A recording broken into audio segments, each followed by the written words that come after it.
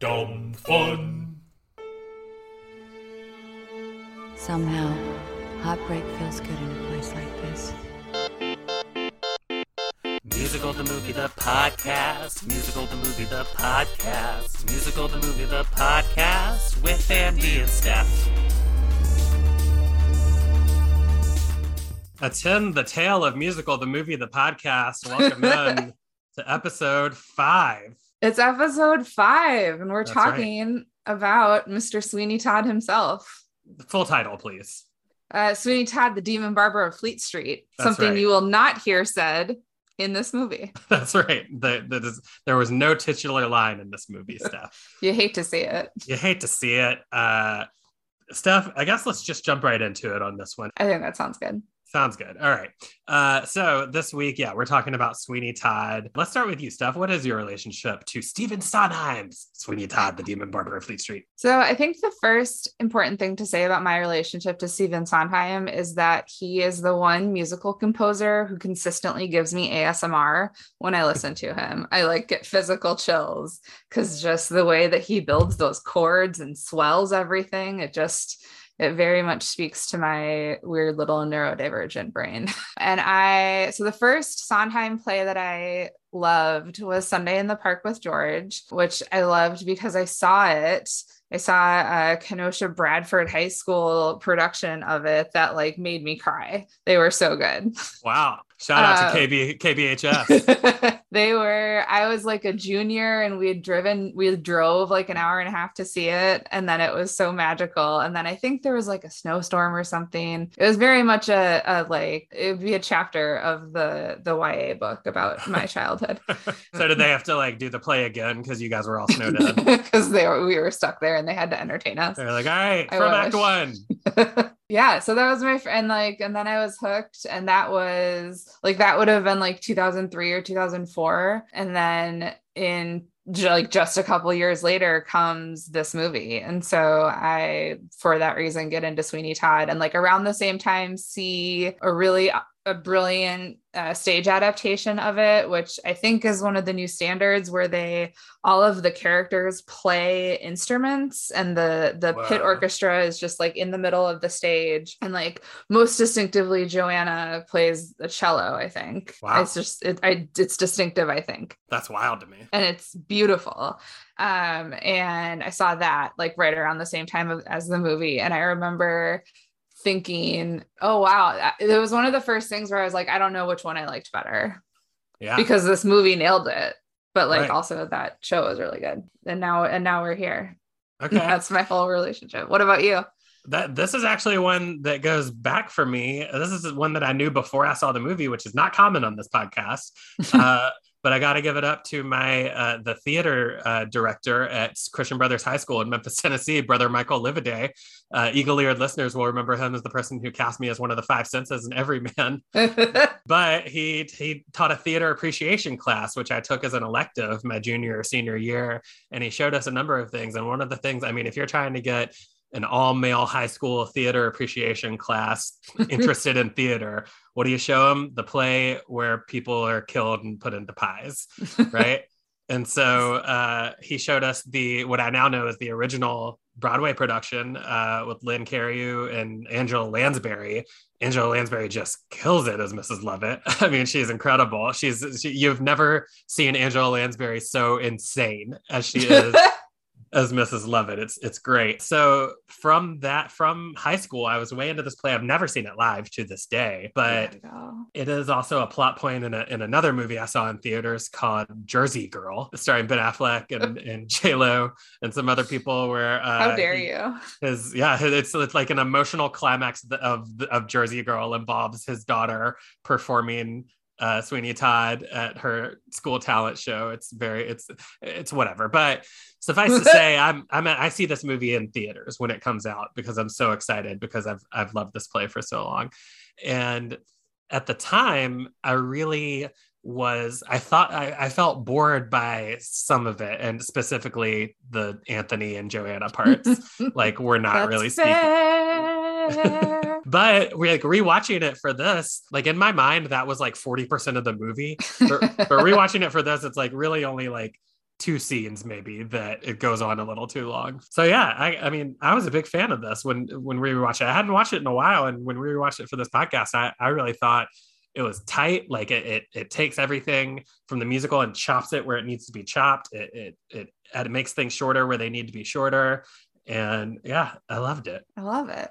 Should we get into it? Yeah, let's bring in our guest then. Well, I want to introduce a guest first. Yeah, now Steph, we always have a theater guest and a comedy guest, but we're double dipping this week.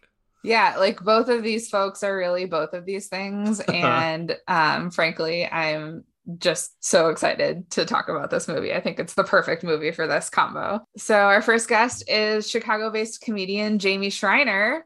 She's our first guest who has written a musical, which I am very impressed by. And also Andy took me to see on like our third date, and it was a very good third date. Oh, that's not even the musical I was thinking of. That was a one-woman show, which I guess is technically a musical. Do you consider that a musical, Jamie? Like I consider it more like it's the book, it's not the score, because I didn't write those songs. Like I changed the lyrics. But you have also written a musical where you wrote the songs. You are a songwriter too. Yes. And what's that called? It's called Wife Material. The full cast recording is available on Spotify.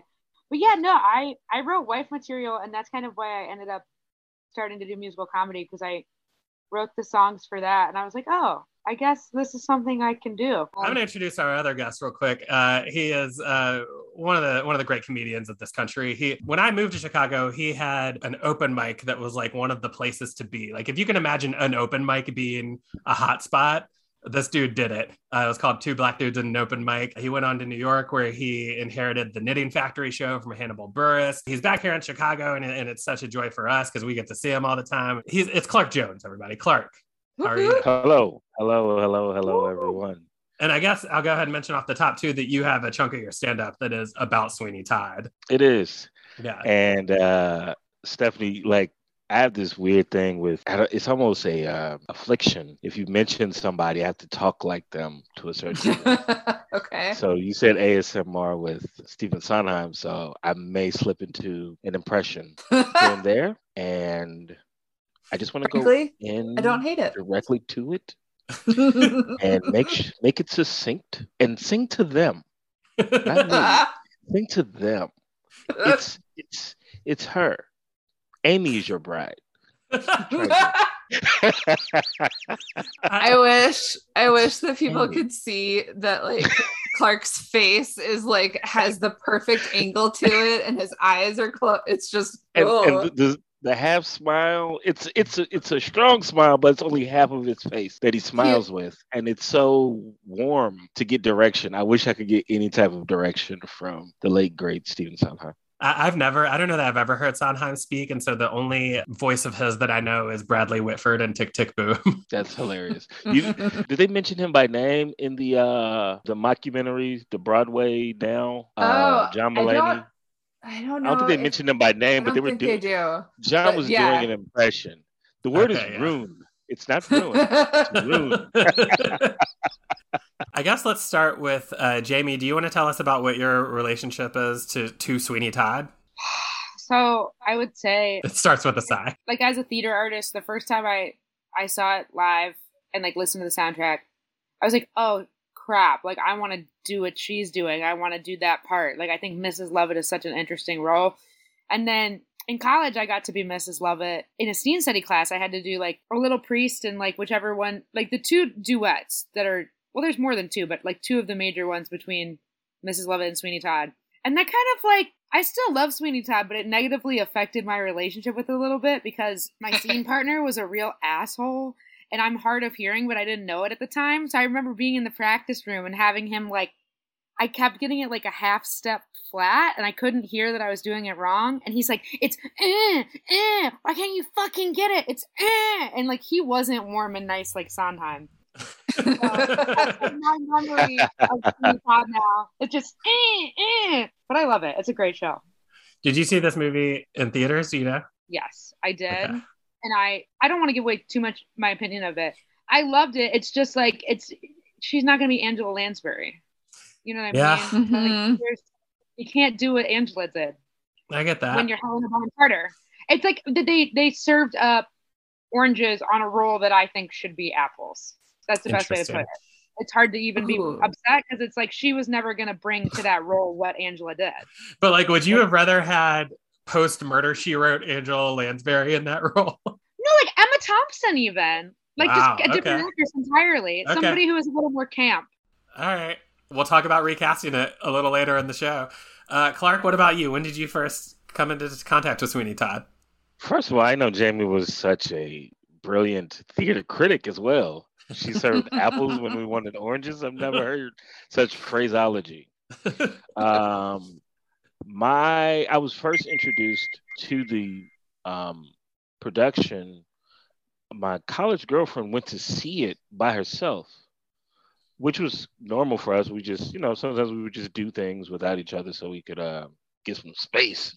And so that was my introduction to it. Then I dated a woman. That's so much more mature of a relationship thing to do than most people in college do. Yeah, 19, no kidding. We were just going to movies by ourselves and just, living a life outside of our apartment. So she saw it, she enjoyed it. I was like, oh, I should go see that one day. Never did. I started dating another woman years later, and she said she wanted to show me 2 movies. One of them was Sweeney Todd. The other was Eternal Sunshine. And wow. The year was 2007. I think so. I think they might have nailed it. It was streaming, or it was on video or DVD, so it might have been the year right after that. It might have been 2008. And she just was intent on us watching it and her like kind of coaching me through it to explain what was going on, because I didn't get anything at all. And so her explaining it I owe that joke really to her that I do in my act, because she's the one who kind of turned the light switch on to the musical. Do you feel like you were really sticking it to your other ex by watching it with your new girlfriend? If she still talked to me at the time, I think I may have brought it up, but she wasn't hit as hard by it, but she enjoyed it. But this other woman was really, really into it. Both Geminis, very, very. I don't know why they love Sweeney Todd, but they get it. And I only mentioned that. I'm immediately texting every Gemini I know. Every Gemini is logging in now when they hear this. Their sixth sense. This play is about the duality, isn't it? It's about how it takes two to tango. It is. The dark and the light. At the same time. Yeah, it's a twinning. Well, before we jump into the plot, let me give a little history here. So the character of Sweeney Todd as a murderous barber originates in like 1846 in penny dreadfuls that go around Victoria, England, in these little like paperback horror stories. And then in 1973, this guy who's basically an actor writes it as a play, and Stephen Sondheim sees it and makes it into a musical that opens on Broadway in 1979, starring Lynn Carreyrou and Angela Lansbury. On opening night, this guy, Harold Clurman, who was a big theater critic at the time, goes to the manager of the Metropolitan Opera, and he demands to know why it was not on at the Met. And the guy who runs the Met says, I would have put it on if they had brought it to me, because this is a modern opera. And like everyone would have been pissed about it. I don't care. This is an opera. So then it's the early 2000s, and Sam Mendes, the director of American Beauty, is developing a movie of it. I love Sam Mendes, but he leaves it in 2005 to direct Jarhead. And Tim Burton, who at the time was developing a project that just sounds terrible, based on Ripley's Believe It or Not, with starring Jim Carrey as Robert Ripley. That falls apart because it goes over budget. How? But thank God it does. And that leads him somehow to Sweeney Todd, which is a play he had seen on Broadway and loved, and talked to Sondheim about adapting in the 80s when he got big after Batman and stuff. And finally he comes back to it in like 2005 and starts adapting it. Johnny Depp had to do a vocal audition for Stephen Sondheim because Stephen Sondheim thought he would be too rock and roll. Helena Bonham Carter sent 12 audition tapes to Sondheim to seek his approval and to combat any rumor of nepotism. And then the only other audition note I have is that Sacha Baron Cohen sings the entire score of Fiddler on the Roof for Tim Burton. That's wonderful. Yeah. I love that. I love that fact. I love making the director's wife audition 12 times. Yeah. Huh. That just makes it. It seems like it's something that she did because she didn't want to be the director's wife, despite the fact that this is like her 7th Tim Burton movie that she's in. It's like Guys, Hillary I don't Clinton want to do this. Yeah. being Where a do I sign? senator. Yeah, she's going to be the Red Queen in Alice in Wonderland right after this. So. I don't know how many tapes she sent to Lewis Carroll for that.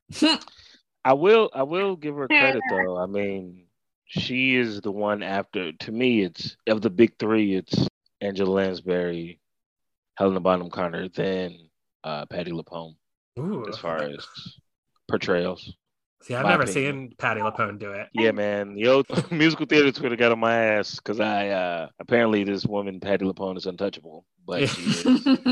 I wish she didn't touch the role of second lead in Sweeney Todd. I wonder that's maybe the first time that we've said Patti LuPone's name on our musical podcast, which is wild. I'm sure it'll come up. We'll do a veto one day and talk about how she's not in it. So it is 1846. Mr. Sweeney Todd, played by Johnny Depp, arrives in London on a tall ship, accompanied by the wafy sailor Anthony Hope, played by Jamie Campbell Bower. And we learn that 15 years earlier, Todd was Benjamin Barker, falsely convicted and exiled to Australia by the cruel and corrupt Judge Turpin, Alan Rickman, in just... I mean, we're going to talk about Alan Rickman. Can I jump in real quick? Yeah, so you want to talk about Alan Rickman? No, I actually want to talk about how the first shot of this movie is Jamie Campbell Bower, and he's a sailor on a boat, and he steps up and he's singing about London. It's almost as if it's almost like an ode to like musicals like New York, New York, or something like that, where it seems like this is going to be a sailor singing about how beautiful London is, and then Sweeney Todd steps into the frame, and the music goes dark. And Sweeney Todd starts singing about what a pit of shit London is. And it's just this great fake out moment at the very beginning. I did appreciate that as well. Yeah. I think the word wafy in the plot description, I've not heard that used in a while, so that was fun. No, I missed the opening number. I understand why it didn't work for film. I understand. I think everything that I have a critique about is going to come back to like, I'm the same as those obnoxious people who are like, the book is just better than the movie. It's just better than the, yeah. Well, okay. So I was thinking about the same thing, Jamie, and how, like, I didn't mention it here, but we do get an opening credits with the overture that's like sort of the opening stage number, like translated to orchestra, and it's illustrated with like the bloodiest CGI. It's so CGI though. It's heavy. So CGI. CGI. Again, the year is it's 2007. It's not the same as live. When I was telling Jamie last night, having the chorus behind you in the audience. Oh yeah. Surprisingly, like they come in after everything is started, and all of a sudden you're in the world because they're placed not on stage but behind you. I also want to say, like in this intro, forgive my ignorance on this, but you get to see how great Sondheim is in interweaving two different songs within the same piece. So you have Sweeney coming in holding the wall with the Great Black Pit, but then I too have sailed. Like the musical changes are just like seamless in a lot of his songs. My Friends too, how he goes back between that and yeah, like just all those changes they just flow perfectly. And then I should mention, we haven't said it outright. There is, an opening number in the play that is attend the tale of Sweeney Todd, the chorus basically singing what's going to happen. There is a direct quote from Tim Burton where he specifically says about cutting that. He's like, I hate in musicals when people are like, attend the tale of Sweeney Todd. He's like, you can just attend it. You're there. Just attend it. That is true. That is fair. We did download it off Netflix when they still sold DVDs. We're there. We paid the ticket. Yeah. We are attending the tale. That's very funny.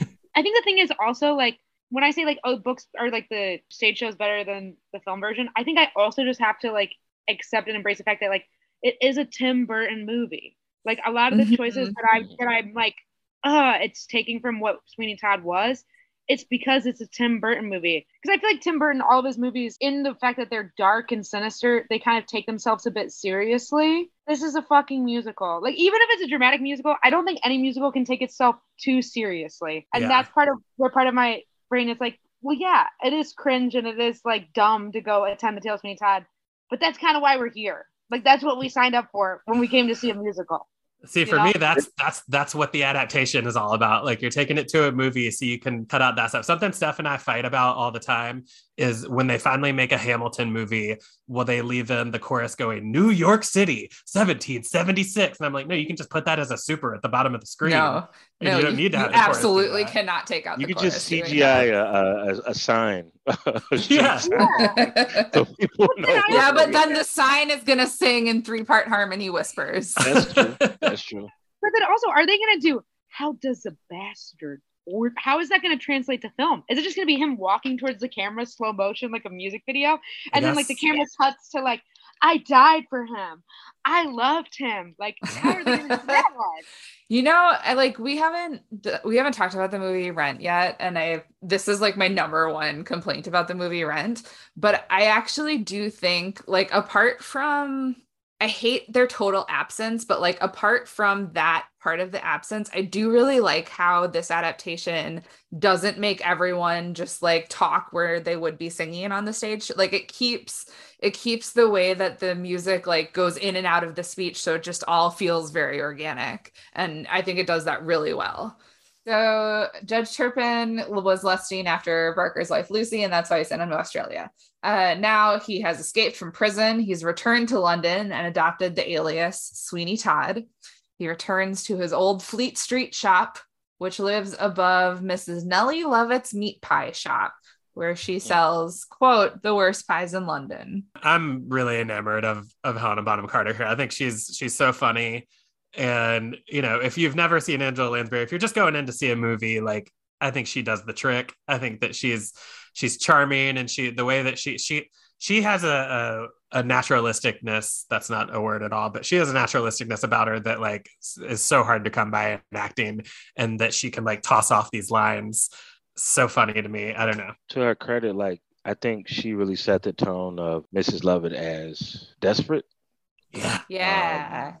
And she performed it in a way that gave a lot of credence to Angela Lansbury's character, where even in her solo, it's about something else. Well, I was just going to quickly piggyback off of what he was saying. Like, when I said the apple orange juice thing, like, that is really how I feel. Like, it's just like, having seen Angela Lansbury's performance, I was used to like an apple performance of the role, and she did a really great orange. I think for me, it was just like, I was like, oh, I didn't know I wanted an orange here, but it's a great orange. Like, I can't just feel what she did. It's really good. It's just not right. Like best. It's not what I like the best. It's not that golden delicious. If I had a choice, I would pick the apple. That's all. If I had seen the live version first, I would be less impressed with the movie. Yeah. So I get it. And that's just from enjoying the live thing. But I had seen the movie so many times. I'm like, oh, hey, this is the definitive thing. And then to see A Little Priest in its entirety is a whole different thing. It's so many, like, how did he come up with that many puns? I know. For one subject? You got to at least YouTube the full song. Okay, so Mrs. Lovett is very in love with Sweeney Todd, and she gives him the gossip that when he was, she figures out that it's him, and gives him the gossip that when he was exiled, Judge Turpin drugged and raped Lucy, who then poisoned herself with arsenic, and Turpin kept their daughter, Joanna, as his ward. And so Todd vows revenge and reopens his barbershop. Meanwhile, Wafy Anthony, what I've written here is feels and then crossed it out and then says becomes enamored with Joanna. And we get some exposition about her from a beggar woman. And then Anthony is caught by Judge Turpin and driven away by his henchman, Beetle Bamford. I feel like this is like the act one and like we've met all of our people now. Act one of the movie. Of the movie, yes. In movie acts, not in play acts. In five act structure. In 5-act structure. So I love how in all these shots where Sweeney gets his razors back and he's singing about his friends to them, and in all these shots, Helena Bonham Carter is behind him out of focus, just like clinging to him and longing for him. Yes. It's so good, and the desperation is so stinky. I love it. Yeah. So then Anthony, for some reason, falls in love with Joanna from a window. That's all it takes. That's all it takes. You know. Yeah. All it takes. That blonde hair draping like Rapunzel. Golden locks. Like in Into the Woods, he says hair is yellow as cord, and like this time he's like yellow as wheat. I'm like, Sondheim loves to talk about hair being yellow. This guy's got a type. He loves a blonde, man. That's his thing. Clearly, instantly smitten is this young man fresh off a boat. I guess that makes sense. It's the first woman he's seen in 2 years, probably. Yeah, just around prisoners or escapees. Yeah. I was gonna say, has Greenfinch and Linnetbird happened yet by this point? Yeah, this is where we get it. What's your thoughts on Greenfinch and Linnetbird? I really like that song. I think that, like, for me, I think the actress who played it brought like such a youthfulness to it. That's one of the things that I do appreciate about the film version versus like in stage shows, we always have people who are too old to play a teenager playing a teenager. The way the girl did this, it read like an actual teenager. Like, she didn't overdo it. Sometimes you see that song done and they're like, if I cannot fly, let me sit. And that's one where I'm like, you're doing too much when they do all that. And I feel like she did just enough. I feel like honestly probably the opposite to Andy. I love the Anthony and Joanna in the movie. I think they nailed I'm like fast forward.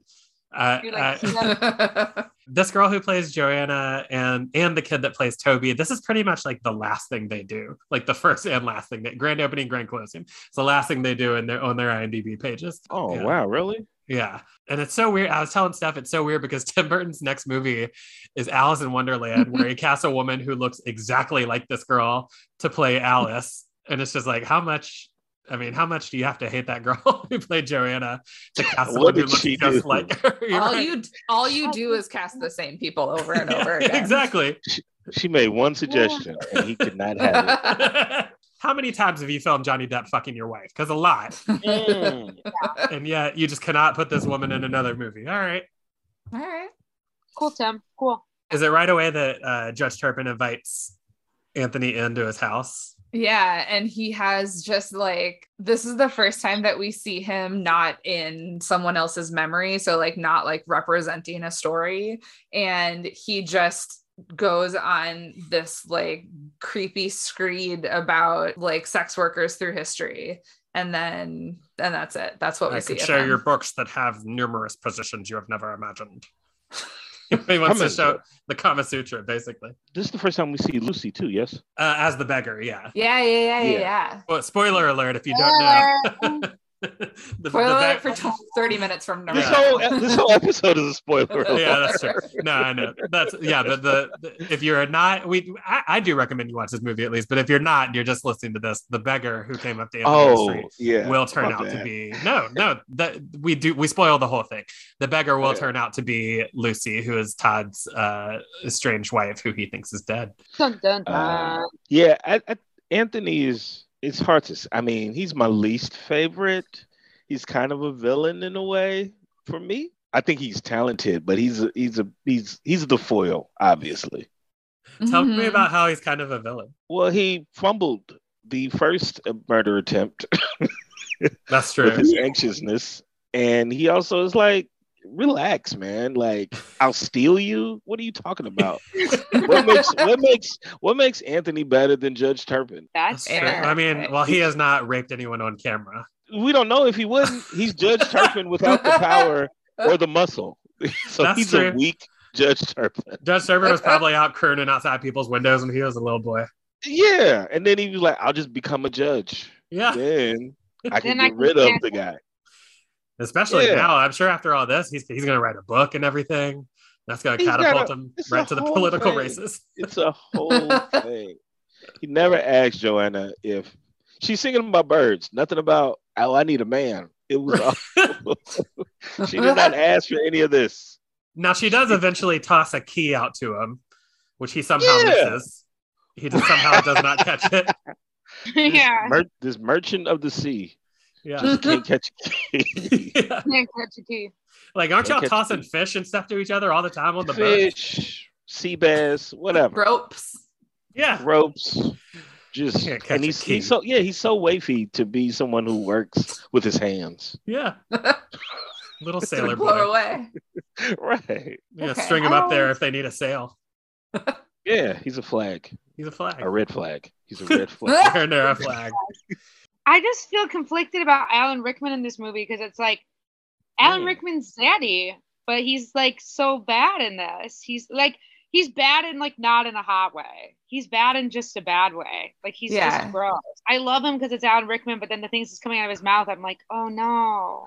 It's like, and he's because he's so talented, he really does make you feel so gross. And right, and not in like an enjoyable way. There's a moment I really like. My favorite Alan Rickman moment in this movie. It's later, but I'm going to talk about it now. It's when he sends Joanna away, and Anthony runs up to him on his doorstep, and he says, "If you hurt her, I swear I'll." And Rickman goes, "You'll what? Kill me? Here I stand. Here I stand, boy." Yeah. He's just like, do something. I dare you. Fuck with me. Yeah, it's like that man has never had to atone or pay for any of his actions. At that moment, you're like, yeah, no, like he's not worried about it. Alan Rickman taught me the word rue instead of regret. I have to use that instead of regret now because of how, just impactful he was. It's also a credit to the Beatle to outgross Alan Rickman. That's not easy to outgross him. And Peter Pettigrew. That is Peter Pettigrew. Yeah. What is his name? I'm like Timothy Spall. That's his name. They were like a duo because they were together in. Yeah, this is Snape and Pettigrew together again. Yeah, they're like a comedy team with drama. I feel bad for the Beatle guy. I'm sorry, they just keep making him be like even grosser. Like in Harry Potter, in Harry Potter, he literally is like a rat that comes to life, and he's like, just can he be like the handsome romantic lead in the movie? Nope. That's where you lost me. As soon as can he be the handsome? Nope. You are fired. You'll never work in this town again. You, Joanna, the little waif flag boy, you're done. Now you should look up his son, Rafe Spall, is kind of a babe. He is in Life of Pi, and he's in Jurassic World: Fallen Kingdom, and he's got daddy energy. As you said that, Jamie, that how disgusting he is, I had to look up something that I remembered from the end of the movie where Todd asks the Beetle what his scent is, and he says it's a bit of ambergris. Anyway, I looked it up what ambergris is, and it's a solid waxy substance originating in the intestine of the sperm whale. Ew. But yes, his son is daddy. His son is definitely daddy. Yeah. I looked him up. Yeah. Oh, yeah. He must have married somebody hot. That kid is cute. Ambergris. And that's Johnny Depp's old wife. Ambergris. Ambergris. Oh, I don't endorse that joke. We edited that. That's what Johnny Depp was wiping off his pillow. A little bit of ambergris. Oh my God. You shall rue the day you make it. Yeah, I was trying Tribute to Rickman. All right, Steph, I know we got Pirelli right around the corner. Oh, yeah, he's here. So yes. We're at some kind of market. And you know how a market has barbers. And Todd quaff fights with the foppish Adolfo Pirelli, played by Sacha Baron Cohen.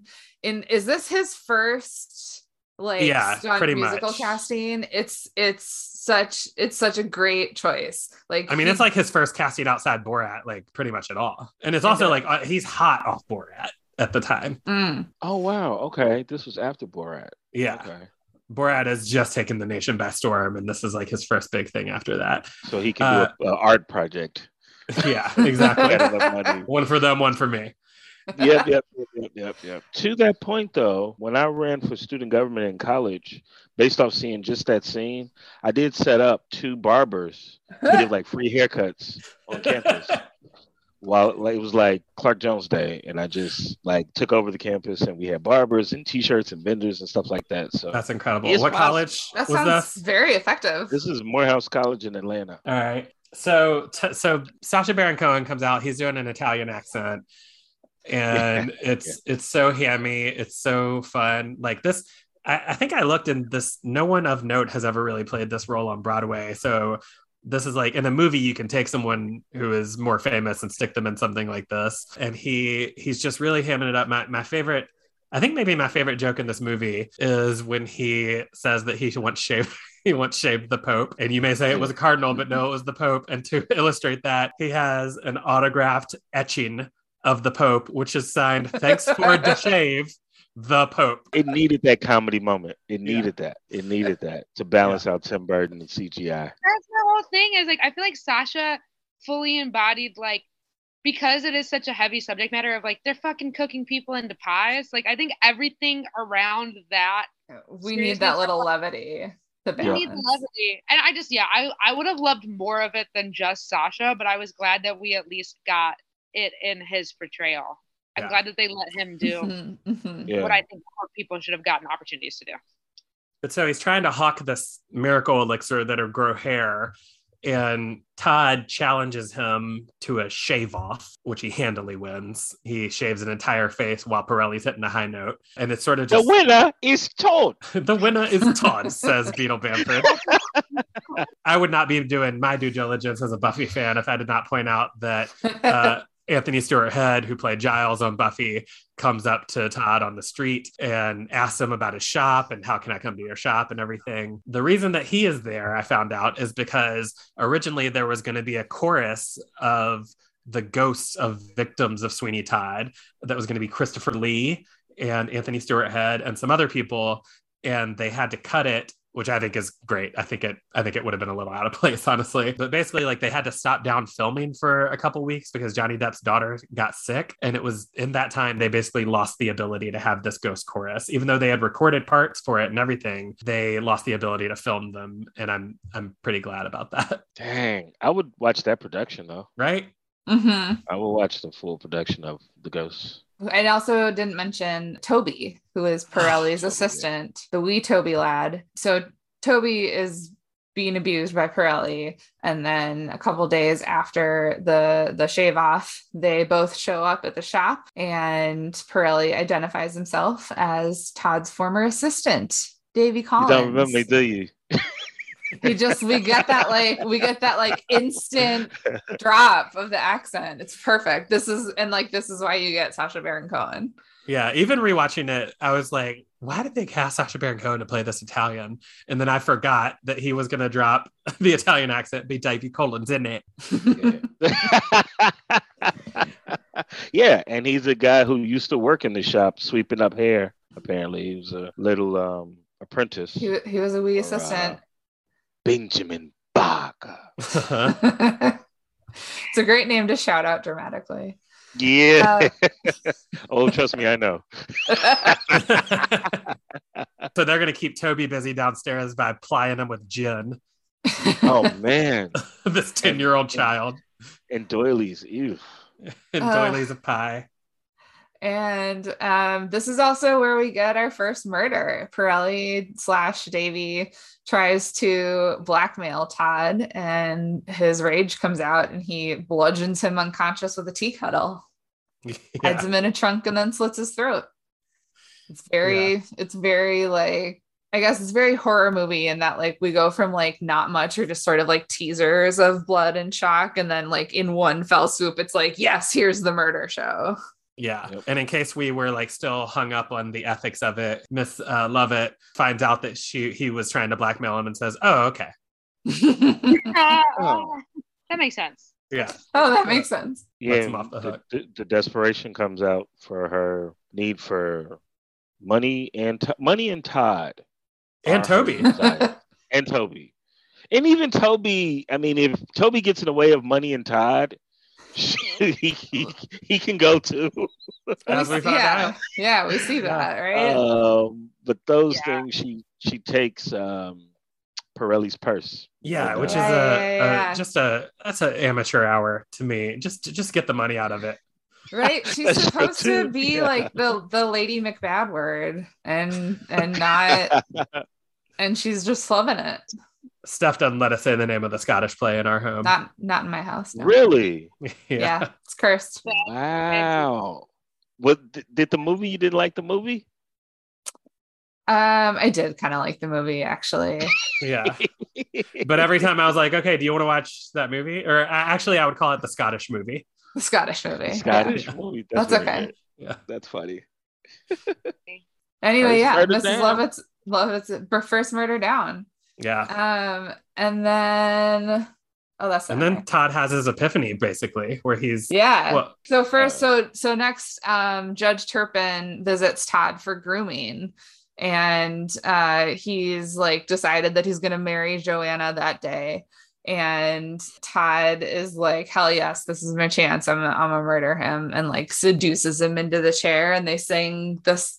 They have this like lovely counterpoint moment, but like we know that that they're both feeling sort of opposite things. It's just juicy irony. They're both singing about pretty women. Yeah, that's the name of the song here, Pretty Women.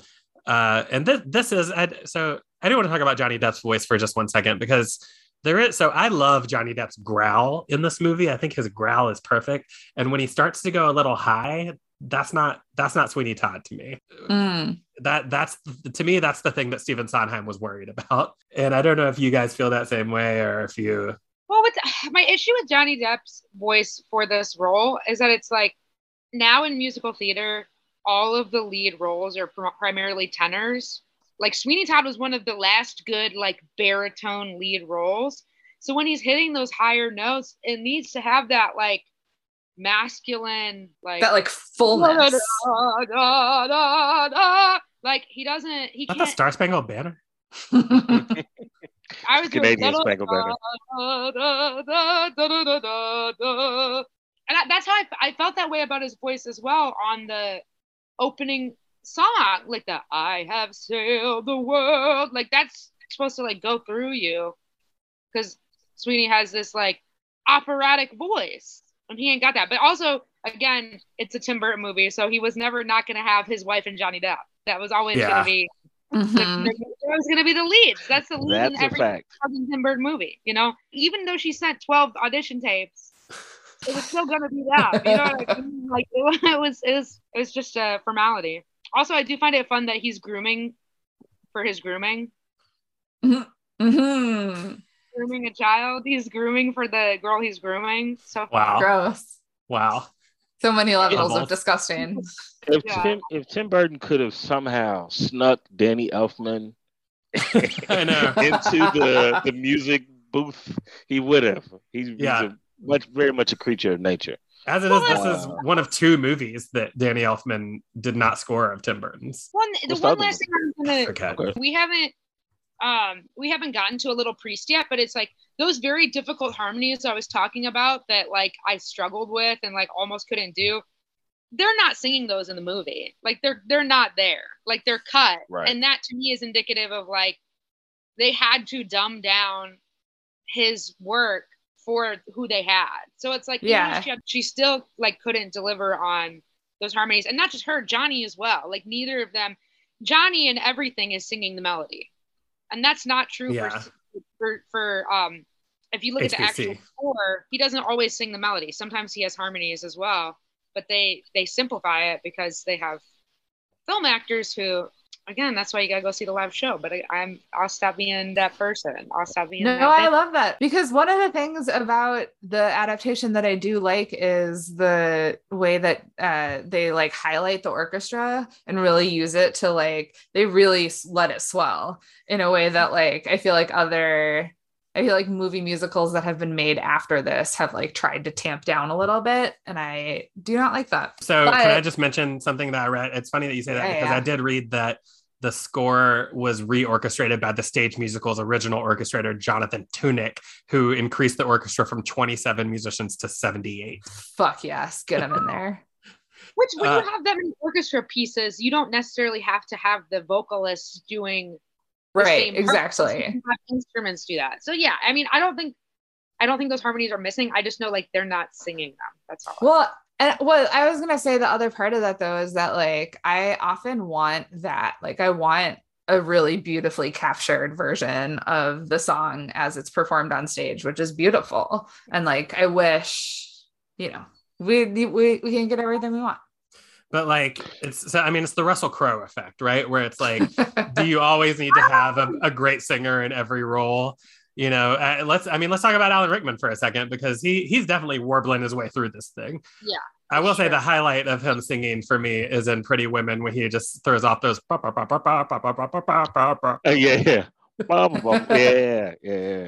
love the best moment is Pretty as a Mother. What? What was that? What did you just say? What on earth do you mean by that? You'll rue the day. You shall rue the day you found out my plot. Here, I'll edit this like I got it right the whole time, but there's 3 movies of Tim Burton's that Danny Elfman has not scored, and they're Ed Wood, this, and Mrs. Peregrine's Home for Peculiar Children. He must have been busy for Ed Wood because that seems perfect. Right? For him to do. Yeah. It must have been like at the Simpsons studios. Just but yeah, no, he would have snuck him in this movie if he could. Yeah. If it wasn't already perfect, the music. They're shot literally one of the opening shots of the movie when the camera is moving way too fast down the street of London in that Tim Burton way. I just started singing the Beetlejuice theme. It was very Beetlejuicy. Yes, that's a great catch. And again, this is another instance of weaving 2 songs. How they bring in Pretty Women and My Friends. I just love those subtle changes. Well, but he's not going to get to kill Turpin here. No, they're interrupted by Wafey Anthony. By the flag. Who just by the red flag himself. By the red flag, Mr. Red Flag. Who runs into the room shouting out his secret plan, as if he's never done any secret plan before in his life. And so Turpin is enraged, renounces Todd's services in just some beautiful, doesn't just leave, takes the time to slap him a little bit and then leaves. This is the intro of Todd's rage too. I think it's the first time we really see him go nuts. This is the song Epiphany is going to happen next. And that's where he just really goes wild. Yeah. And he figures out that he's gonna that the streets of London are plagued with rats, but not anymore because they all need a shave, and he's gonna bring them in and take them out one by one. Just want to throw in real quick. I'm always amazed in the live versions of how they show murders. And actually, when I saw it at Beacon Street Theater in New York, the stage was built for this musical, and so they had an upstairs built on stage and a big red light, and that's what signified each murder. So Todd would take someone upstairs. Every time the red light flashed, that would signify somebody getting their head chopped off. That's interesting because, and I guess we didn't talk about it with the Pirelli murder, but the Pirelli murder and every other murder after is brutal. I mean, it is very gory. It is blood spurting, and that's, Tim Burton doesn't do a lot of R-rated stuff. Honestly, that's sort of his whole thing is it's spooky, but your kids will like it, and and so for him to make this choice, I mean, and basically what he said is he's these murders needed to be gory because they're Todd's release. And whenever I've seen a production where it's just someone throws a red handkerchief out of their throat or whatever, he's I feel like it robs Todd of some of his sort of release. That's a messy cleanup in a live version. So that's true. That was just blood everywhere, all through linen birds. Yeah, that was wild. And right after Epiphany, we get the song A Little Priest. Yeah, Mrs. Lovett's gonna get the idea they're trying to figure out what to do with Pirelli's body, and Mrs. Lovett gets the idea to bake them into pie. And we see the song A Little Priest, and then we get this shot of instead of having an intermission closer, we get this shot of him building the rig for his barber chair so that the victims' bodies will drop all the way down to the bakehouse. How do y'all feel about them signifying it in that way with the big zoom out? Do y'all feel like that, really hit it? Because in the live version, of course, that big note happens, but this zoom out that Tim Burton used, how do y'all feel about that? It's just a different I feel different in each version. When I end with the big chorus note, I'm fuck yeah, even I'm a little excited for these murders. What's gonna happen? And then right. Yeah. But the zoom out is sort of it's more of I'm taking a breath. I'm not so much in it. It's apples and oranges again. Yes. Two different things. Just two different things. It's priests and actors. Right. If you had to choose between 2 big notes to end before intermission, would you choose Sweeney Todd or the big note from Wicked? Oh wow. Oof. Sometimes she doesn't fly, and the chorus in Wicked has to throw themselves on the ground to pretend that she's up high. You gotta look it up on YouTube. Like defying gravity, rig doesn't fly. It is so funny because you just see the chorus. Look at her, she like they just throw themselves onto the ground so to create the effect that she is up. Can I just say, you gotta be creative.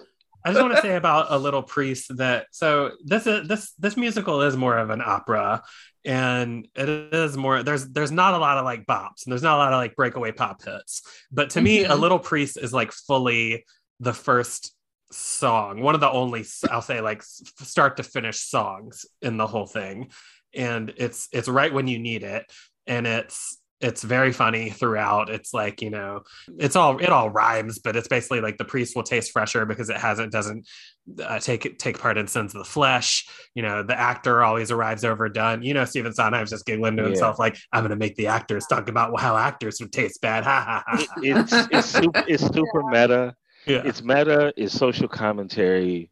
That's what made me love this and really get it from a classist standpoint. Like, it's just laid out and it has the comedy in it.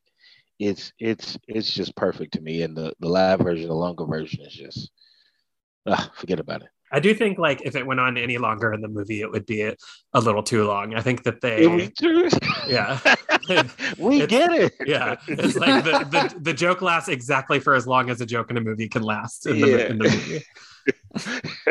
Wait, are we attending the Taylor Sweeney Todd? Oh, okay, because there was no chorus in the beginning. I didn't know where we was at. I thought we was in Seville. This is Fleet Street. Man, there's a lot of singing barbers. That's a lot of barber work. The quartets. The quartets, yes. That's the intermission. That's the intermission. Oh, you know what I did want to say about the zoom out is that we get a little shot of Sweeney Todd and Mrs. Lovett doing the characters from the poster, the little like cartoon shot, and that's really cute. That's they mirror the original Broadway poster. Like you mentioned, after this, he starts to build the chair, and then he starts just slaughtering people left and right while him and Anthony, who's walking through the streets, sing about Joanna together. Mm-hmm. But the one thing I want to mention about the chair here is that every production I've ever seen of the chair slides forward so that the actors can go down the slide into, you know, ostensibly into Mrs. Lovett's bakehouse. But in the movie, the chair goes backwards and all these people land. It hurts my neck. They all land on their heads in such a way where it's like, oh, if the throat slit didn't kill them, surely that fall will, because they're going to break their necks. Mm-hmm. CTE at this point. Every fall. We'll get them in the long run. If I don't bake them into a pie, I'll make sure they can't remember their daughter's name. Man, you're going to come in, you're going to leave different, that's for sure. In the Joanna reprise, I do feel like it goes a little long, but I like that it cuts back and forth between him all like wistful and magical and in love, and him just like fucking brutally murdering people and sending them down headfirst to their death. I think that those juxtapositions are really nice. Yeah, Todd's like, I wonder what you'll look like. Will you have your beautiful blonde hair? Blah. Right. Yeah. We also get about Anthony. Yeah, I never cared about Anthony. Yeah, I didn't, and I don't. Well, I was even gonna say that the thing that I like about this song is that it gives an opportunity for us to see the beggar woman again, because I feel like that's something that we miss in getting a lot of the more exposition-y bits cut out, is that like that's how she sort of is interwoven, and that's why I don't know. I like that they keep this and we get the chance to see it here. Is this when she's singing about City on Fire? Mm-hmm, okay. Mm-hmm. I do like that. Sign of the devil. Sign of the devil. That part always kills me now, because I saw in Chicago like a live immersive production of that my friend was in, and my friend's an a-hole. He's like, oh, sit in this exact seat. And so then in the live show, the chorus sings it. And so he's right next to me in my face going, smoke. And I was like, I knew it was like not an appropriate time to laugh, but like your best friend in your face, like in your ear, just sign it out. I was like, now my brain's broken and I laugh when I hear that. So meanwhile, the meat pies are going great. I mean, And hotcakes. hotcakes. Hot pie. Mrs. Lovett has a whole new dress now. It's fancy Good. and like ruffled and beaded. And she takes baby Toby as her assistant and sings a song to Todd about her plans to marry him and move to the seaside.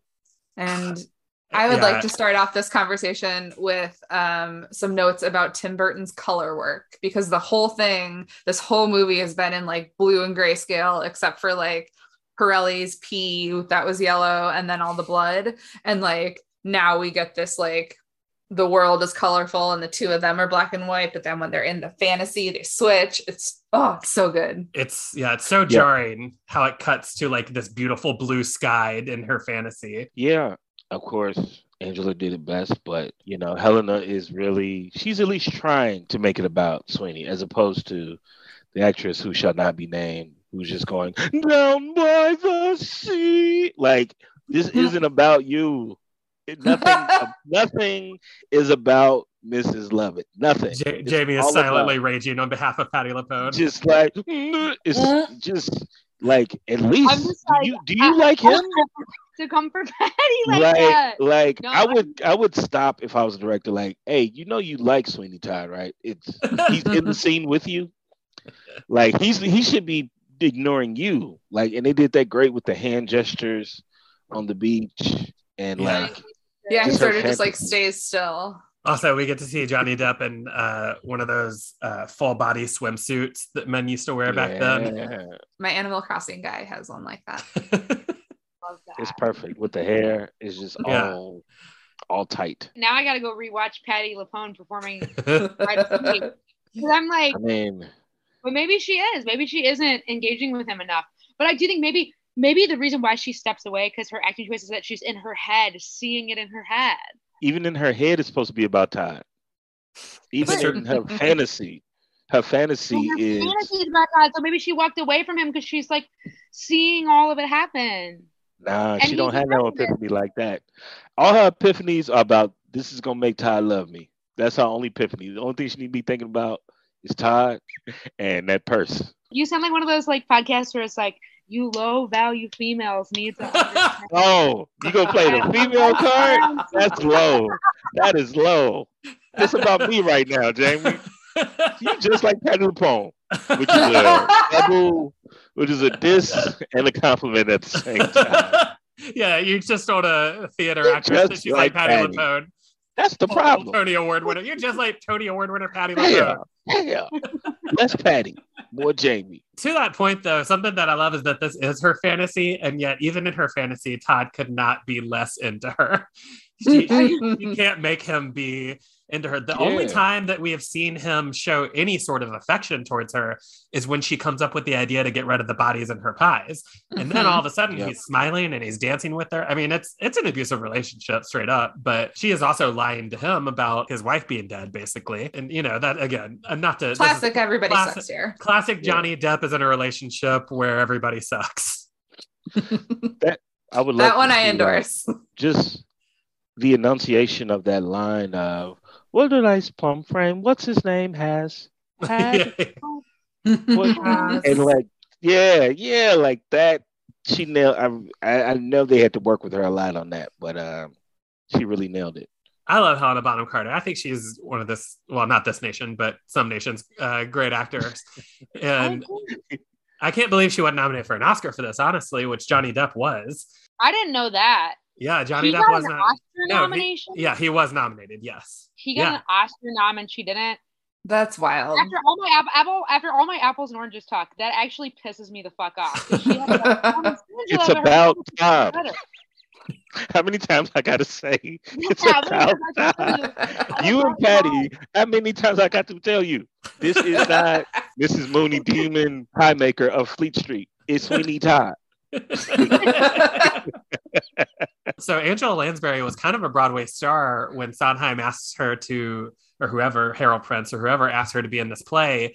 And she's like, look, you're asking me to be a second banana. It's not called Nellie Lovett's Pies. It's called The Demon Barber of Fleet Street. And so you need to write me some more jokes and you need to write me some more stuff. And that's how he writes the song A Little Priest. He writes it when he demands funnier stuff for her to do. And she snapped. That was great. Yeah. Amen. Real quick. Did she get a Tony? Did she get a Tony for Sweeney Todd? She did. She and Lynn Carey both won Tonys. Yeah, and as well as the writers, both writers, the director. Okay, so we do have to talk about Wafy Anthony for a minute, because this is like the reason that he's here is that now his plot intersects with our main plot. Anthony has figured out where Joanna is hidden in an insane asylum, and that's probably not Bedlam asylum, a crazy house. Yeah, that's probably a better way to say it. So Todd comes up with this plan. He tells Anthony to pretend to be a wig maker because that will get him into Bedlam, because that's where they get all the wig hair. And when we do get there, they're like sorted by hair color, the human people. Classic, insane asylum stuff. You put the redheads in one room, you put the brunettes in one room, put the blondes in one room. So that redhead room too is a madhouse. It's lit. We also get a really good shot of all those blonde women murdering the guy who's keeping them captive, though. So that's nice. Yeah, because Anthony pulls a gun out of nowhere. He steals you, Joanna. He does finally. He finally commits to his promise that he threatened to do so many times and steals her. And he leaves the wig maker insane asylum guy. I'm not sure, were we really letting businesses intersect in this way where you were just getting wigs from? But anyways, I don't know that it was like a known practice. I think that's maybe it was a little side business. I do wonder if the original writer was alluding to Nellie Bly when he named Nellie Lovett, because that's a little, her whole woman's insane asylum thing. I wonder if there's any crossover there. I'm not sure if Mrs. Lovett was like in the story in 1846 or if she was just inserted into it in the 1970s. I really don't know. Interesting.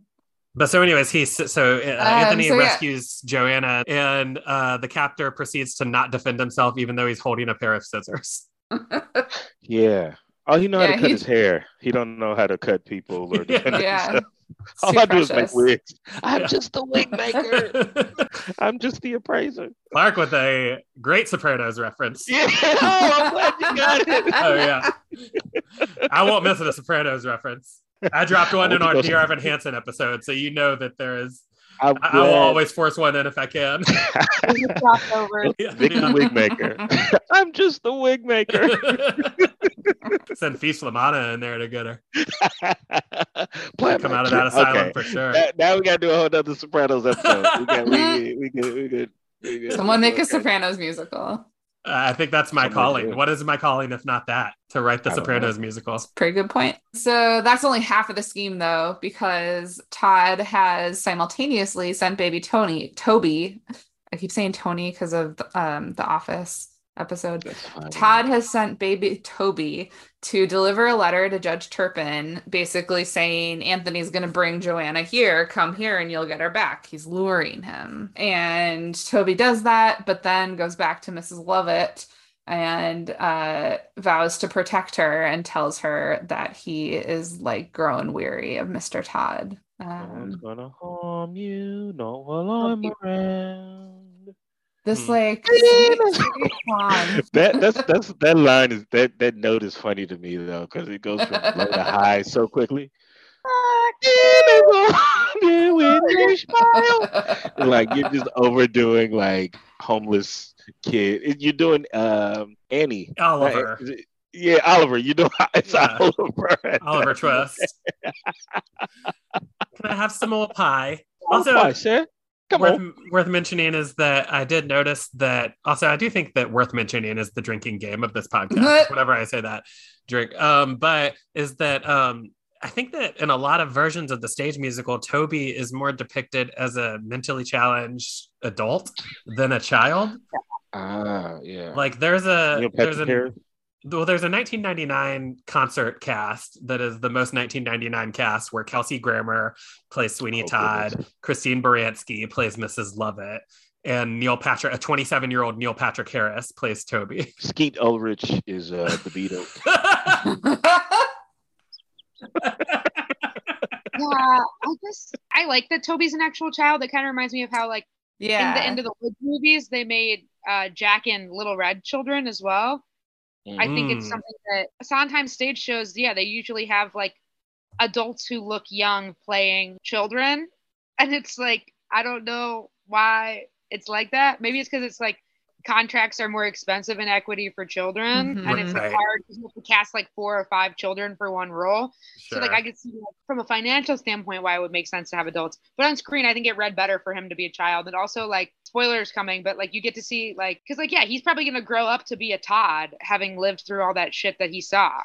The ending, I think, is foreshadowing of like his nurture has now made Toby become a monster at some point. I mean, he was not living the best life before Todd either, but he's truly out of the frying pan and into the barber's chair. Because I mean, he was in a workhouse and then Pirelli adopts him and he abuses him. And then, I mean, Mrs. Lovett is the best thing he has going. He messes that up by being on to Sweeney Todd. Yeah, he's gonna have some mommy issues, I think. And I just, you know, wherever he is, I hope he's okay. You know, I know he's a fictional character, but I am worried. I am worried about this fictional character's future. Jamie, the fictional character even is long dead. I need you to know that. I just want to know how they fared through the 1880s. And what's more, he's my great-great-grandfather. So Beetle goes first, right? Is this so Beetle arrives now, and Mrs. Lovett has locked Toby in the bake room in the basement. And Beetle arrives. He informs Mrs. Lovett that people have been complaining about the stink from her chimney. And Todd distracts him with an offer of free grooming and then just like murders him off screen. Like, it's just like, it's so unceremonious that he at this point had just like gotten in the way. No one's complaining that someone they know went to get a shave. Right? From this very popular barber everyone's raving about his cuts. Nobody has seen them. It's all word of mouth. It's all reputation, which is amazing. It's like, maybe it's just that one guy he shaved in the Pirelli contest who's like an influencer, and that's how I get all of his business, because that's the one guy who lives. Everybody's like, hey, you smell that? You don't smell that? Anyway, it's 339 Fleet Street. Go upstairs. I know I smell something, but I just can't place the smell. It's like pie and shit. Anyway. But like, also for that matter, how about how Judge Turpin is like, oh yeah, this place where I'm going for a shave is the same place where that guy I had sent away used to live, who was also a barber and also had a face like this. Oh well, yeah, just shave me right here, please. He's new in town, right? Yeah, I definitely will go with no security to check that out, because I don't have any enemies. It's not like people hate me. Here I stand. I mean, he sees himself as untouchable, clearly. I think that's the whole point of him being like, here I stand and all that. You kill me, boy, here I stand. Okay, so Toby is now hiding in the sewers. Mrs. Lovett and Todd search for him a little bit. Meanwhile, Anthony brings Joanna, who is disguised as a sailor, into the shop and has her wait there while he leaves to find a carriage. And a beggar woman enters the shop looking for Beetle Pettigrew, is what I have written down. And so Joanna hides in the trunk, and then Todd returns from the sewers. Beggar woman is in his shop. The beggar woman recognizes him, but then Todd sees Turpin coming, knows that this is his moment, and so he kills the beggar woman and sends her down through the trapdoor. Brutal. So then Judge Turpin comes in. Like, we don't even have a moment to breathe and like absorb it. It's very rough. Turpin's in for the shave because he knows Joanna's downstairs. Or he thinks Joanna's downstairs. And Turpin recognizes Todd in like the one moment. I really like they give Benjamin Barker. Peter Pettigrew. Peter Pettigrew. I love that they give us a little He Pretty took Woman that to reprise, and we get back to that climax moment that we Pretty had. Woman, yeah, the quickness. Yeah. He could just kill him also, but drama. Yeah. Right, exactly. You gotta save Melodrama it. even. Nothing mellow about this drama. Oh, he doesn't even slash. He stabs him. It's the most brutal. And I mean, again, if we're going with these are his releases, this has got to be his biggest release. And we definitely see that. It's a lot of blood, a lot of slashing. That is very true. And then still somehow, despite all the slashing and despite the fall onto his fucking crown, he's still alive when he gets to the bottom of the chute, long enough just to cling to Mrs. Lovett's dress. There's a quick moment where we think that Todd is going to find Joanna in the box, and he finds her, we think he's going to kill her, but then we get that scream from Mrs. Lovett, and so he lets her go, and then that's it. We don't see them again. We just assume made it out alive. Yeah, it doesn't really ring true to me that he just lets her go.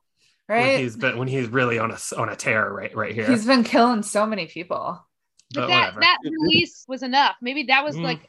Oh, that's interesting. Yeah. Now you can put it because there's different types of psychopaths. Like I think since he's a revenge-based psychopath, like now that he's done the big one, he can probably put the thing up for a few years and call it a day. So you're saying he's in his refractory period. That's a great point, Jamie, about revenge-based, because he ain't done, but he's done killing motherfuckers who ain't did shit to him. Yeah, he's done with that part. Right. But if you did something, but wait, there's more. I did this night when we watched it earlier today. I said to Steph, I was like, "What would his life be if he were to make it out of this? Like, what would he just move on, or would he still keep doing what he's doing? I don't know. I don't think there is a way. Yeah, it kind of seems like he would just kill himself. I mean, right? Well, I mean, okay, so spoiler he thinks alert. Joanna's coming. He goes down to the basement and they kill Turpin finally, I think. Then he looks up and sees the beggar woman from before and realizes that it's his wife, Lucy, and that Mrs. Lovett has deliberately misled him in her desperation.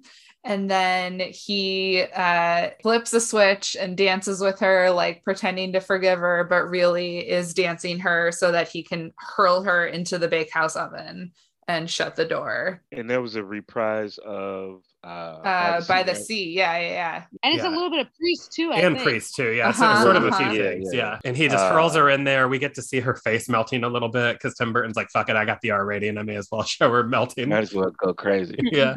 Her line of, never said she died, is one of my let me stop you right there. Never said she died. Technically. And then right after that, she's like, can we still get married? Yeah. That's great. I love that never said she died, but I also love before that the panic of you've seen people go that, no, not lied at all. No, I never lied. And then just how it physically gets past her as she's burying her fucking grave. Love it. You love it. So Mrs. Lovett is dead and closed into the oven. And then he just kind of kneels down, cradles Lucy's dead body, and then baby Toby appears and Todd stretches out his neck and just sort of is kind of think Todd knows that Toby's behind him and knows that this is the moment, so he gives it up. It ain't nothing left. Yeah, right? He gave his daughter away to the red flag, which was bold, and there's nothing left for him to do. Ain't shit left. Yeah, yeah, it's sad. There's really nothing left now. The last lyrics we hear, he just does a little, and she was beautiful, and he was, and then that's it. They leave that part unfinished, and that feels so appropriate to me. Toby, not only he cuts his neck, and as he bleeds out brutally, the blood. He bleeds onto his dead wife, and the blood just starts to cover her face. It's pretty brutal. That was Tim Burton. Really, that was his, feeling himself. Once you open up that vault, man, it's hard to close it, I guess. Yeah. Or the neck gash. And that's it. That's where we end. That's the credits. I guess this is maybe another moment where we don't have any chorus giving us the morality envelope or telling us what we're supposed to take away from the tale of Sweeney Todd. And I just would like us to think about that for a moment. There was no big hug. There was no big hug at the end. No redeeming. Yeah. There's Yeah, no like, guys, and that's why you don't be a barber. Yeah, and that's why. Steph, you don't is that walk what through you a think the garden with moral your of this wife. story is? I think it's a slippery slope. There's Moral is no, London whatever you sucks. offer them, don't feed the plant. I think you guys should Yeah, say that. yeah. There's no don't feed the plant. There's no, I feel like the moral of this story is I guess just don't have a hot wife in the 1800s. I don't Yeah. know. Like, it sounds like, unfortunately, that's the whole thing. Like, don't be of low rank and have a hot wife. Yeah, Or your if you life do, is you got to Right. keep her with the other blondes at the insane Somebody asylum. gonna take her. Get a brunette. Get you a crazy brunette. It's like that one guy once said, if you want to be happy for the rest of your life, never make a pretty woman your wife. Wow, who said that? Jimmy something. So from my personal point of view, get an ugly woman to marry you. Jimmy Soul, if you want to be happy for the rest of your life, never make a pretty woman your wife. So from my personal point of view, get an ugly girl to marry you, and she was beautiful. I do like that they cut it before he can sing and he was naive, because it's like, yeah, he's no longer naive. He's the fucking opposite of yes. naive at this point. Okay. I so ain't so dumb.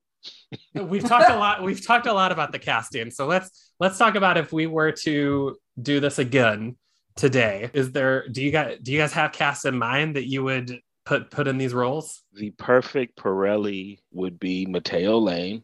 Wow. Yes. Oh, shit, Yes. I love that. I love that. Chicago comedy expat, but one of the most talented people, and a voice like a motherfucker. Definitely. Wow. And Italian. And Italian, right? He would have to get an English accent. Yeah. You don't remember me, do you? Don't remember me to you. He can do it. I'm sure he can do it. All right. I'm gonna have my agents get in touch with Mateo. What about for Sweeney and Mrs. Lovett? I just want somebody who's more campy for Mrs. Lovett is all. I don't know why this immediately came to my mind, but I was like, I kind of would love to see Leslie Jones do it, just because Wow. she would be wild with it. She would make wild choices. She would make wild choices, and it would make it like, because it's already, everything in it is so heavy. I just think you need as much of that levity. I did say Emma Thompson earlier. Emma Thompson has done some like concert versions of it and done really great. I don't know if she can sing at all, but I think Viola Davis would be a great. Oh yeah. I mean, I think she can do anything, honestly. She sang in the movie Chadwick didn't win an Oscar for. Oh yeah, Ma Rainey. Yeah. Oh yeah. But the movie, She would do. that's forever what that movie is. The movie where Chadwick Boseman did not win an Oscar. Yeah. Yeah. Oh yeah. I would see someone like again, it's all about the growl for me for Sweeney Todd. So I mean, like Ray Winstone is someone who has that great British growly voice. I mean, he did play Growl Tiger in Cats, and he's like age appropriate to Emma Thompson, to where they can be opposite each other. I mean, Emma Thompson is great because we need more Harry Potter alums in this thing.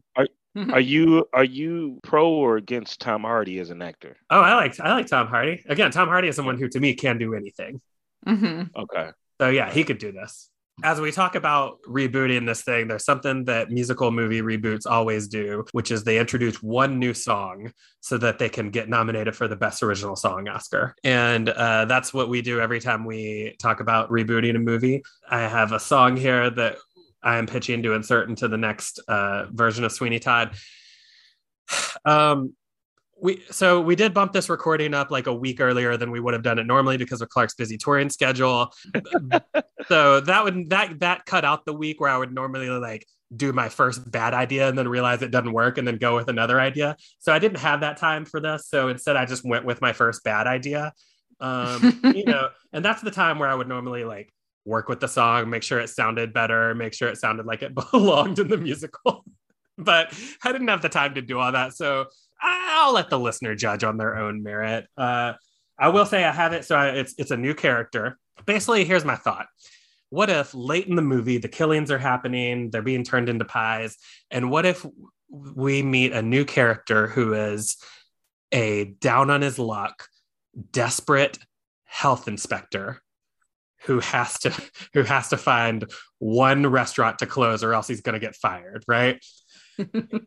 And I went ahead and cast him for this demo as Ian McKellen, and you guys don't have to be muted for this either. You can be you can have your mics on and react if you want, and you can tell me how much you love it or hate it afterwards. But let's I'm gonna go ahead and play it now so I don't have to talk about it anymore. The song is called Worst Inspector, I think it's called Worst Inspector. Okay, here we go. Another day then. Oh, life isn't fair. Oh, when you wear the emblem of a health inspector, it's fairly rare to get care. Shopkeepers think I want to disrespect or shut them down. So in town, I can't get a plate of bangers without chance of spit. They omit something in my order every time. Now my job is on the line. Oh my. My boss says I'm a nice guy, but I've never found a violation. I don't turn a blind eye. I'm not skilled at my chosen station. The blokes at work call me jerk. I've never met a single quota. So today, I must say to a restaurant that it's closing time, or else my ass is on the line. I'm the worst inspector, I've had zero luck. My boss thinks me inept, my kids think I'm a cuck. They think I'm on the take, but I'm trying my best today. A place must close, it is my final test. I'm defined as half blind, but only by my optometrist. Really, I can see quite fine. It doesn't affect... Oh, sorry, that's my fault, sorry. Watch where you're going, you fucking twat! I'm the worst inspector in all of UK. Every greasy spoon I search receives an A. Pre-Victorian London just seems clean to me. Some say I can't beat this daft. I say I could be. So that's it, someone must fall. I'll health inspect with zero mercy. They call me Tit, but they'll all laud me with no controversy. After I neatly fly through shops and find all violations, they'll all see I will be the best inspector in the nation. Today, a restaurant will fall. Let's see what's on the list today. Mrs. Lovett's meat pies. Surely something is askew in there. Time for your comeuppance to arrive, Mrs. Lovett!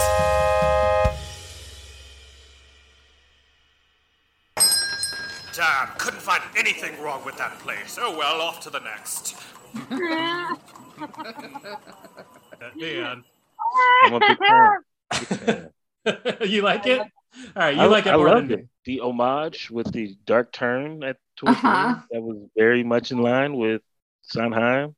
Next time, try Ass on the Line at Stephanie. I also, it lended itself to the Burton world as well, because some of those, like, when it was like, duh, you had a part where your voice went, da, da, da, da, da, and it reminded me of Nightmare Before Christmas. Oh, it's funny that you say that. I stole the chorus chords from Nightmare Before Christmas. I love that. Ironically. It's fitting. It's fitting because it's a Tim Burton made content. Yeah. Wow, glad that you caught that. I've stolen a couple of chord progressions, and you're the first person to call one out on the podcast, and I'm a big fan of that. Well, this is as good a time as any to tell the listener that all of the songs that you hear on Musical, the Movie, the Podcast, we do one every week, and they're all available at our Patreon, which is the Patreon for the Dumb Fun family of podcasts at patreon.com/dumbfun. That houses 30 characters as well as Fanny Falls Demon Hunter. And all those songs are there, not just that one, but also some good ones. And you can support us for as little as $2 a month. Steph's in nursing school, you guys. I'm going to milk that for all it's worth. Help us out. Go in there. Give us a little bit of money, and we greatly appreciate it. Clark, is there anything that you'd like to plug for the month of October and beyond? If you love music, I put together an artist playlist for Spotify in their new BIPOC series, where they interviewed me and talked about how music affects life. So be on the lookout for that. Nice. Cool. That's incredible. What about you, Jamie? What you got coming up? Well, I just want to say I'm really excited to listen to that later. Clark, I do have a show at the Lincoln Lodge in Chicago on Halloween, October 31st, called Boo You Horror. So if you like Halloween and you like doing fun things on Halloween, if you go to my Instagram or my website, which is jamiesharner.com, you can get tickets and come see that. And what is that show going to be? So it's myself. I have Liam Nelson, who's an Atlanta comic, who's opened for Sam Morril and Dusty Slay, who I'm going to be doing a run with. Like, that's our first show of the run. And then I also have Max Price from St. Louis coming in, and Victoria Vincent, who just Always did funny. JFL New Faces. Oh, Very talented. Yeah. We're going to have some like Halloween trivia, costume contest. I'm going to give out candy. Nice. So it'll be a stand-up driven show, it sounds like, but Jamie is no normal stand-up. She always has a number of songs involved. She's her musicality extends to her stand-up comedy career. And with that, she's become one of the great comics in the scene and certainly in this great nation. Steph, is there anything that you'd like to plug? Yeah, I'd like to plug having a long conversation with someone that you haven't had a chance to do that with in a couple of years. I got to do that this weekend and it was really nice. Nice. That's it. That's my plug. Yeah, it's always nice when you ask non-comics to plug things because they, they just tell you to be a nice person. Yeah, and then I'll just say as well, in Louisville, we'll be doing the roast of true crime on Halloween weekend, October 28th and 29th. I'm probably going to be playing McGruff the Crime Dog on that show. We just had the roast of vampires yesterday at the Laugh Factory Chicago, so that was a fun show. I'm trying to think of what else coming up. It doesn't matter. Just follow me on Twitter, Andy Fleming, and follow Steph at Storpsmop, spelled just how it smells. No, spelled just how it sounds. And tweet at us and let us know what movies you want to hear. I don't know if I mentioned this, but this is the beginning of our Spooky October, where we're going to be doing 3 spooky musicals for all 3 of our episodes in October. So I guess I'll just say right now that our next episode will be Phantom of the Opera. Fuck yes, I'm so excited. I guess I need a year on this because we need to make sure people watch the right one. I think it's 2004. Yeah, we're doing the 2004 Gerard Butler not helmed, but certainly starring Phantom of the Opera. Oh, wow. I did not know Emmy Rossum and Patrick Wilson were in this. I've heard Minnie Driver is great in it. I'm excited to see it. I think that's it, you guys. Thank you, guys. Thank you, Jamie and Clark. Thank you for having me. This amazing. was wonderful. This was so much fun. Such a delight. Not two better people that we could have to discuss this musical. I can't wait to have you both back. Bye, guys. All right. Thanks, y'all. Bye. Musical the Movie the Podcast. Musical the Movie the Podcast. Musical the Movie the Podcast with Andy and Steph.